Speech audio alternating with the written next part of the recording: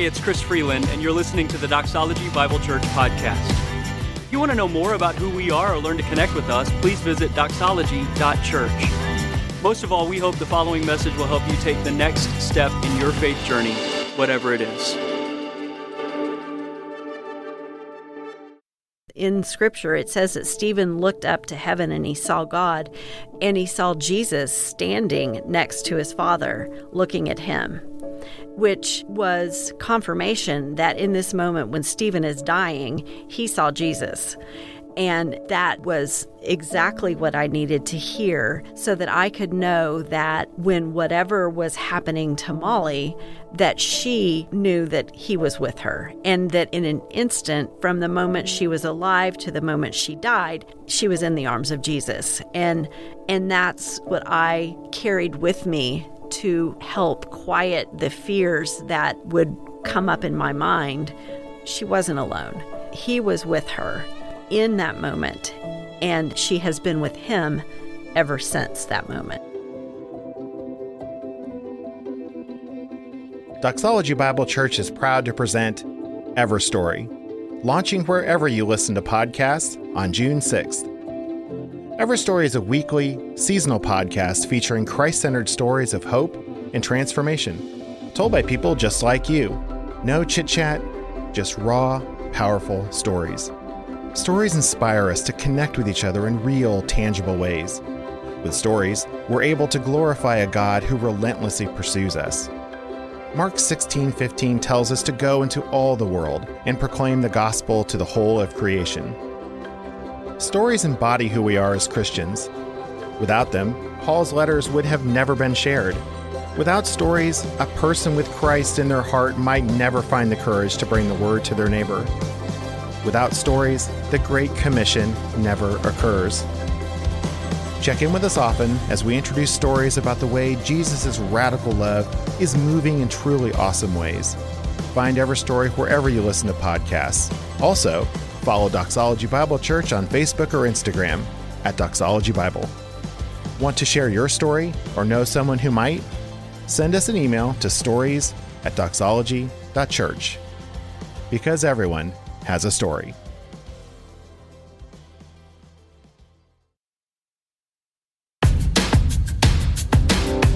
Hey, it's Chris Freeland, and you're listening to the Doxology Bible Church podcast. If you want to know more about who we are or learn to connect with us, please visit doxology.church. Most of all, we hope the following message will help you take the next step in your faith journey, whatever it is.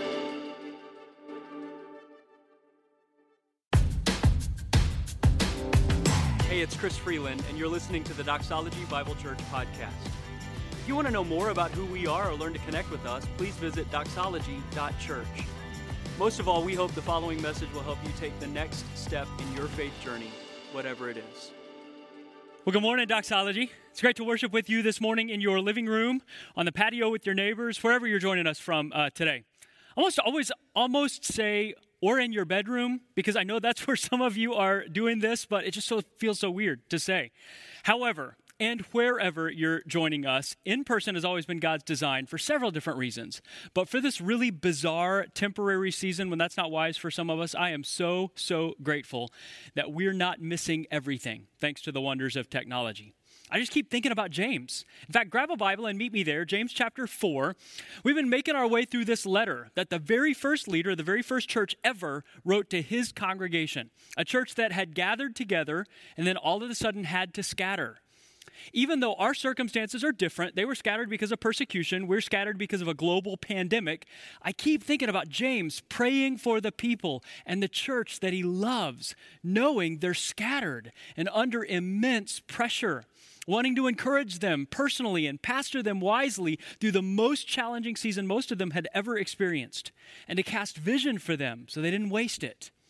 He couldn't record a video and shoot it out to all of them at the same time with a chat feature so they could interact. He had to write them a letter. Harder for him, better for us, because we have it. So over the past several weeks, we've been making our way through this letter, looking at 2,000-year-old wisdom from the half-brother of Jesus for how to do better than survive in a pressurized, tension-filled world. He's showing us how to leverage the pressure to develop us so that when the rest of the world gets back to normal, we emerge as anything but normal in all the right ways. And if you've been with us for all or part of this letter, isn't that the vision that James casts? Isn't that the vision that you have for your life? He invites us to leverage pressure like weights in a gym, not to live a life free from pressure, but to find a life that's free under pressure. I want that. I want to be the kind of person who's quick to listen and slow to speak and slow to become angry. That's the kind of person I want to be, to have control over my mouth, to be a peacemaker, not just a peacekeeper or a peace affirmer, to have supernatural wisdom when I look at the world around me and I don't know what to do with it anymore, to navigate conflict in my life in a way that I come out on the right side of the issue and the right side of the relationship, to develop genuine spiritual strength under pressure and tension, not just muscle that looks good when I strut around the spiritual gym with other spiritual people and flex for myself in the spiritual mirror. That kind of vision is the vision that James casts, and I want to be that person. All of us would love to be spiritually strong. You know what else is true? All of us would love to have rock-hard abs and buns of steel. We've got the gym memberships and the workout clothes and the Suzanne Summers workout tapes in our VHS library to prove it. The only thing we don't have to prove it is, rock-hard abs and buns of steel. And in a tension-filled, pressurized world, most of us would say, I'd love to have spiritual strength. I've got the church membership and the t-shirts and the Bible studies on my shelf to prove it. The only thing I don't have to prove it is, spiritual strength. That's what James is going to address as we get to the home stretch of his letter. Now that the vision is clear, spiritual strength, James is going to show us the two big things that can keep us from getting there in a world like ours. Next week, he's going to talk about discouragement. What do you do when it feels like it's taking too long? This week, he's going to talk about another gigantic threat to spiritual strength. Today, he's going to talk about distractions. Distractions. Here's the big point of what James is going to say. Then he's going to show us the two most common distractions for people like us during times like these. The big point is this, if you're taking notes. Unfocused intentions will find unending distractions. Unfocused intentions will find unending distractions. Isn't that what keeps you from rock-hard abs? All of us have good intentions. I'm going to eat better and exercise more. I'm going to get up early and go for a run or get to the gym tomorrow. But then my day fills up and a meeting request comes in and there are chips and salsa on the table and somebody has to eat. I forgot about the deadline and I can't get up early or go for a run or get to the gym like I hoped. But it's okay because I fully intend to do it tomorrow. James says the same thing happens when it comes to developing spiritual strength in a world like ours. And he gives us the two biggest distractions that he sees. For the first one, look at chapter 4, beginning in verse 13. He says this, "Now listen." Okay, kids, are you with me? That's a strong word. It means pay attention. In fact, it's the words your parents would use with you when they give you instructions for how to cross a busy street. Okay, they're saying, listen carefully. That's what James says. Listen carefully. You who would say, today or tomorrow, we'll go to this or that city, spend a year there, carry on business and make money. Why, you don't even know what will happen tomorrow. What's your life? You're a mist that appears for a little while and then vanishes. Instead, you ought to say, if it's the Lord's will, we will live and do this or that. As it is, you boast in your arrogant schemes. All such boasting is evil. If anyone then knows the good they ought to do and doesn't do it, it's sin for them. Okay, write this down. Our intentions get distracted by our plans. James uses the illustration of a person in business who says, I've got it all planned out. He's confident in his life's direction. We'll go to this city or that city. He's confident in the timing of all of his plans. When we get there, we're going to be there for a year. He's confident in his strategy. We'll carry on business and make money. And what's the problem with that kind of thinking? it implies we know all the variables. It implies we control all the variables, that we're the one with the master plan who understands everything there is to understand about the world. James says that kind of thinking is arrogant because it implies we know and control a lot more than we do. In fact, James says, quick, what's going to be trending on Twitter tomorrow morning? How many of you had survive global pandemic as a New Year's resolution on the 2020 strategic plan for your business? James says, we don't even know what's going to happen tomorrow. We can't control all the variables. How can we confidently state what our lives are going to look like in a year? So in some ways, James says, the plan that this guy articulates is way too far out. How can you say where you're going to be doing in a year when you don't even know the plan for tomorrow? But notice, in another sense, the plan the guy comes up with is way too close in. James says, why is it that your master business plan only goes out a year? I mean, think about your life. Your life, it's like a mist. It's just a puff of smoke. It appears for a little while and then it's gone. Those things you're focused on next year are just blips on the radar of eternity. Why spend all your energy and effort and focus positioning yourself for where you want to be in 1 year view instead of anchoring your focus and your plans with a 5 billion year view?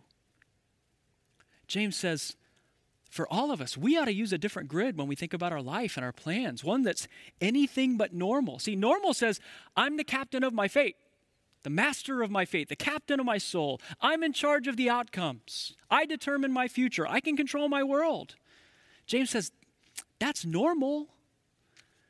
But normal will lead you towards a future of frustration and futility because it doesn't operate in reality. And come on, we of all people ought to know that and show that right now. Like, we're not in control. This is not all there is. And that's good news for us. So let's aim our life there. That's what James says in verse 15. He says, instead, you ought to say, if it's the Lord's will, we'll live and do this or that. Now, he's not just given us a superstitious phrase to stamp on our plans just to make our arrogant plans appear more spiritual or to give us a safety net so that we don't have egg on our face if the plans don't work out. He's given us a grid to think through, something to commit to as we plan for the future. See, James isn't saying don't plan. He's saying make sure you plan well. If your focus is narrow and small and fading and fragile, it's not a good plan. You'll live your whole life discouraged and distracted. Discouraged because your plans depend on variables you didn't control. And distracted because you're so busy chasing plans for today that you never make progress toward forever, especially in a world under pressure. We find ourselves out of tomorrows before they ever become todays. Isn't that the way life works for us? You ever feel like a dog chasing its tail? Kids, you ever watch the dog chase its tail? It never catches it. All you watch is constant activity that comes from anxiety of trying to grab a hold of something that he'll never catch. If you've ever watched it, you know at the end of the chase, it doesn't happen because he catches it. It comes when he's finally too exhausted to chase it anymore. I don't know about you. I think some of us feel that. In fact, for some of us, the hardest part of this whole season has been the inability to make plans because the whole world changes every 45 minutes. But James says maybe that's not an obstacle to you finding spiritual strength. Maybe it's an opportunity to refocus your direction without the distractions. I mean, you flat out can't plan your next month. Too many variables, things outside your control. James is saying, what a chance to remember our lives have never been under our control. And that's a good thing. That God wants better for us than a life that depends on us. And this is a perfect season to get a hold of that truth where the rubber hits the road in real life. I'm unable to control variables and outcomes in this world to ensure what I want for next year. So how can I invest my time and my thinking and my conversations and the aim of my life to reflect what God wants for the next 5 billion years? What conversation could I have today that 5 billion years from now I'll be glad I didn't get distracted from? What could I prioritize on my calendar? What opportunity could I seize during this season that I would have been distracted from in another season so that I don't run out of tomorrows before one finally turns into today? And that's the way it works for us. We say, I want to be spiritually strong, but I just graduated from high school. I'm going to live a little, sow my wild oats, enjoy the college experience, get a career off the ground, then I'll get my life squared away spiritually. I'll start developing myself spiritually then. Or, we just got married. We want to get used to each other and enjoy married life, travel a little bit, then we'll start figuring out spiritual priorities. The kids are young. They need a lot of attention these days. We're tired.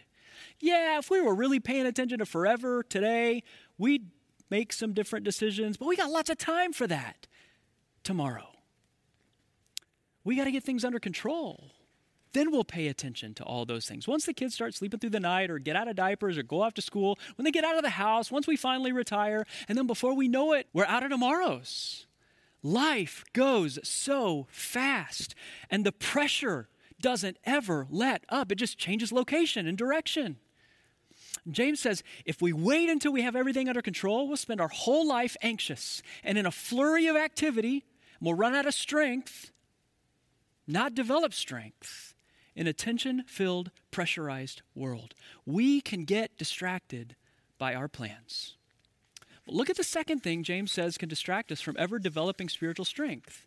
And he has some strong words to say. Chapter 5, verse 1. Now listen. Okay, there's those words again. Listen carefully, you rich people. Weep and wail because of the misery that's coming on you. Your wealth is rotted. Moths have eaten your clothes. Your gold and silver are corroded. Their corrosion will testify against you and eat your flesh like fire. That's strong, huh? You've hoarded wealth in the last days. Look, the wages you failed to pay the workers who mowed your fields are crying out against you. The cries of the harvesters have reached the ears of the Lord Almighty. You have lived on earth in luxury and self-indulgence. You fattened yourselves in the day of slaughter. You've condemned and murdered the innocent one who was not opposing you. Okay, that's strong. Here's the idea. And it's related to the first one. We get distracted by our plans, and we get distracted by our possessions. James paints a picture of people whose hope is wrapped up in what they have or what they can get for themselves here and now. Their hope is found in their possessions and their stuff. Now, when James says rich people, you can tell from the context, he has a specific group of rich people in mind. It's not just the people for whom money has come into their hands. It's the people for whom money has gone to their hearts. You can tell by the way he describes them. It's not just that they're investors or savers or inheritors of money. The Bible indicates it's wise to be a good investor and to save money. It's a blessing to be an inheritor. Jesus affirms that. But in verse 3, James says the problem with these people is they're hoarders of money in the last days. When the Bible talks about the last days, it's talking about the time that started when Jesus ascended into heaven and promised he would return any moment. And here's the idea. These people viewed their resources. And notice he's not just talking about money. It's gold and silver and clothes. They saw all of their stuff, their possessions, as an ultimate thing. Their whole life revolved around having stuff and getting more stuff. No matter what it cost somebody else, they lived as if possessions were an ultimate thing. And you understand, you don't have to be a certain salary to be a rich person like that. You don't have to get to a certain level to be a rich person like that. It's not like you cross the $50,000 threshold and suddenly you're rich and this becomes an issue for you. See, the issue isn't how much stuff you have. The issue is how much your stuff has you. I've known people who live below the poverty line for whom stuff was an ultimate thing. And I've known millionaires for whom stuff wasn't an ultimate thing at all. So how do you know? James gives us the litmus test. The passage when he describes the attitude this kind of person gets when their stuff goes away. In fact, he says, imagine the future. Imagine all of that food that you've stored up rots because you didn't eat it. Imagine a moth comes into your closet and eats all of your favorite clothes that you bought to be popular or fit in with the people that you want to be around. Imagine all of the gold and silver stuff you have tarnishes and corrodes. The stock market goes to zero. Imagine all your stuff goes away. How do you feel about that? Would it cause you to weep and wail and be miserable in the sense that it would leave you hopeless? Or is it just stuff? If it disappeared, would you still have hope? And you know what? Only you can answer that question. He goes on to say, imagine the people that work for you. Imagine they do an expose on the way they were treated by you. Imagine the people you interacted with as you got the stuff you got, however you got it.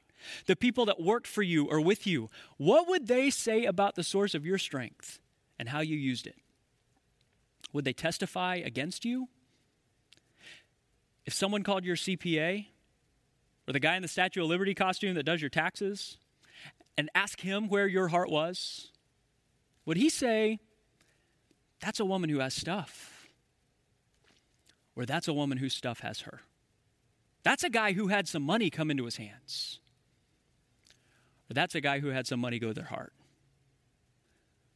Would it be possible for you to share your faith with someone who counts your stuff, starting with the numbers they see? James says, imagine the future. If you think too highly of your possessions, you might as well weep and mourn and wail now, because that's where this is going. Your life's a vapor. It's a puff of smoke. But you were made for eternity. It's nothing more than normal to say, Jesus saved me for eternity, while you live like today is all there is. Don't misunderstand me and don't misunderstand James. James is not asking the question, do you give money to the church? That may be part of your answer. It should be part of your answer. Invest in your finances and places that God's working. If you don't see that as a worthwhile financial investment, you probably do need to examine your heart. And if your heart's pure, you might need to examine the places that you're attending or thinking about giving, right? But that's not all James has in mind here. Remember, he's not just talking about your money. He's talking about all our possessions. Do they point toward outward and upward and onward things, or just inward things? I'll give you one example. I know a guy who decided that his dining room table was going to be the most valuable piece of furniture in his house because he and his wife wanted to reflect the value of hospitality and neighboring. He said, I'm the only one that's going to sit on my sofa. It doesn't have to be awesome. I'm the only one that's going to sleep on my bed. It doesn't have to break the bank. But when my neighbors come over, they're going to eat at that table in that room, and I want them to feel valued and welcome and comfortable at my table. That's a guy who's thinking through a spiritual lens when he goes out to buy furniture. I mean, that's a guy that has possessions that are not a distraction because he's aimed everything he has 5 billion years into the future. Okay, here's the point. God hasn't saved us for eternity so that we can find our hope on this earth. If we don't plan our lives different from the rest of the world, if we as Christ followers don't manage our possessions differently from the rest of the world, we will find ourselves normal in a pressurized, tension-filled world. And James's question, my question, I hope your question, is why would I ever want normal in a world that looks like this? So let me ask you to do this as we close. Sometime this afternoon, maybe even before you go anywhere from here, I want to ask you to pull out 2 things. If you're married, pull them out with your spouse. Find your calendar and find your checkbook. What's a checkbook? Find your budget, your credit card statement, your bank statement, whatever it is. If you have kids, talk about those 2 things generally together. For each of them, take an honest look and ask yourself the question. If I, or if we, looked at this calendar or this bank statement and this checkbook, and it didn't have my name on it, where would I say that this person's life was aimed? Is this a person who may have good intentions that are being left behind in a world of distractions? Or is this the kind of person that's pointed in the direction of eternity? The kind of person who's going to be free to live free under pressure, come what may tomorrow, in a pressurized, tension-filled world. When it comes to developing spiritual strength, don't just settle for good intentions that get lost in a world of distractions. Look beyond the season, beyond the tension, beyond the pandemic or the persecution. Have an eternal plan for your plans, your possessions, and you'll be unflappable under the circumstances, even when the pressure comes your way. Would you bow your head with me? Hey, this morning, if you've never connected with Christ, that's the most important thing that you can hear today. God wants to give you eternal hope that you can count on for 5 billion years. He's made it possible. Jesus came to the earth and gave his life so that he could give you life and hope and forgiveness and an inheritance that far surpasses anything you're hanging on to here. He paid for it, and he offers it to you as a gift that can be received right where you're at this morning, simply by transferring the weight of your trust from you, what you can do or perform or perfect or plan, to him, what he's already done. That hope can be yours this morning. It's as simple as right where you sit, telling him that you're trusting him, his payment for your life, and you're receiving eternal hope from him today. And Lord, for all of us, would you let us be people who walk out that trust with our plans, that we hold it all with an open hand, recognizing that you are a God who is good, who is in control of all of the outcomes and variables, who sees us and knows us and loves us and can use us in a pressurized, tension-filled world. And would you let us live the same way with our possessions? Would you let us be people that send them forward, all of the relationships, all of the investments that we make, to be investments in people and the promises of God, which will last forever and ever. We ask it in Jesus' name. Amen. Thanks for listening to the Doxology Bible Church podcast. If you enjoyed this podcast, we'd love for you to subscribe, rate, and give a review on iTunes. If you're ever in the Fort Worth area, we'd love to worship with you in person at one of our services. For more information on service times and location, visit doxology.church. Thanks for listening to the Doxology Bible Church podcast. If you enjoyed this podcast, we'd love for you to subscribe, rate, and give a review on iTunes. If you're ever in the Fort Worth area, we'd love to worship with you in person at one of our services. For more information on service times and location, visit doxology.church.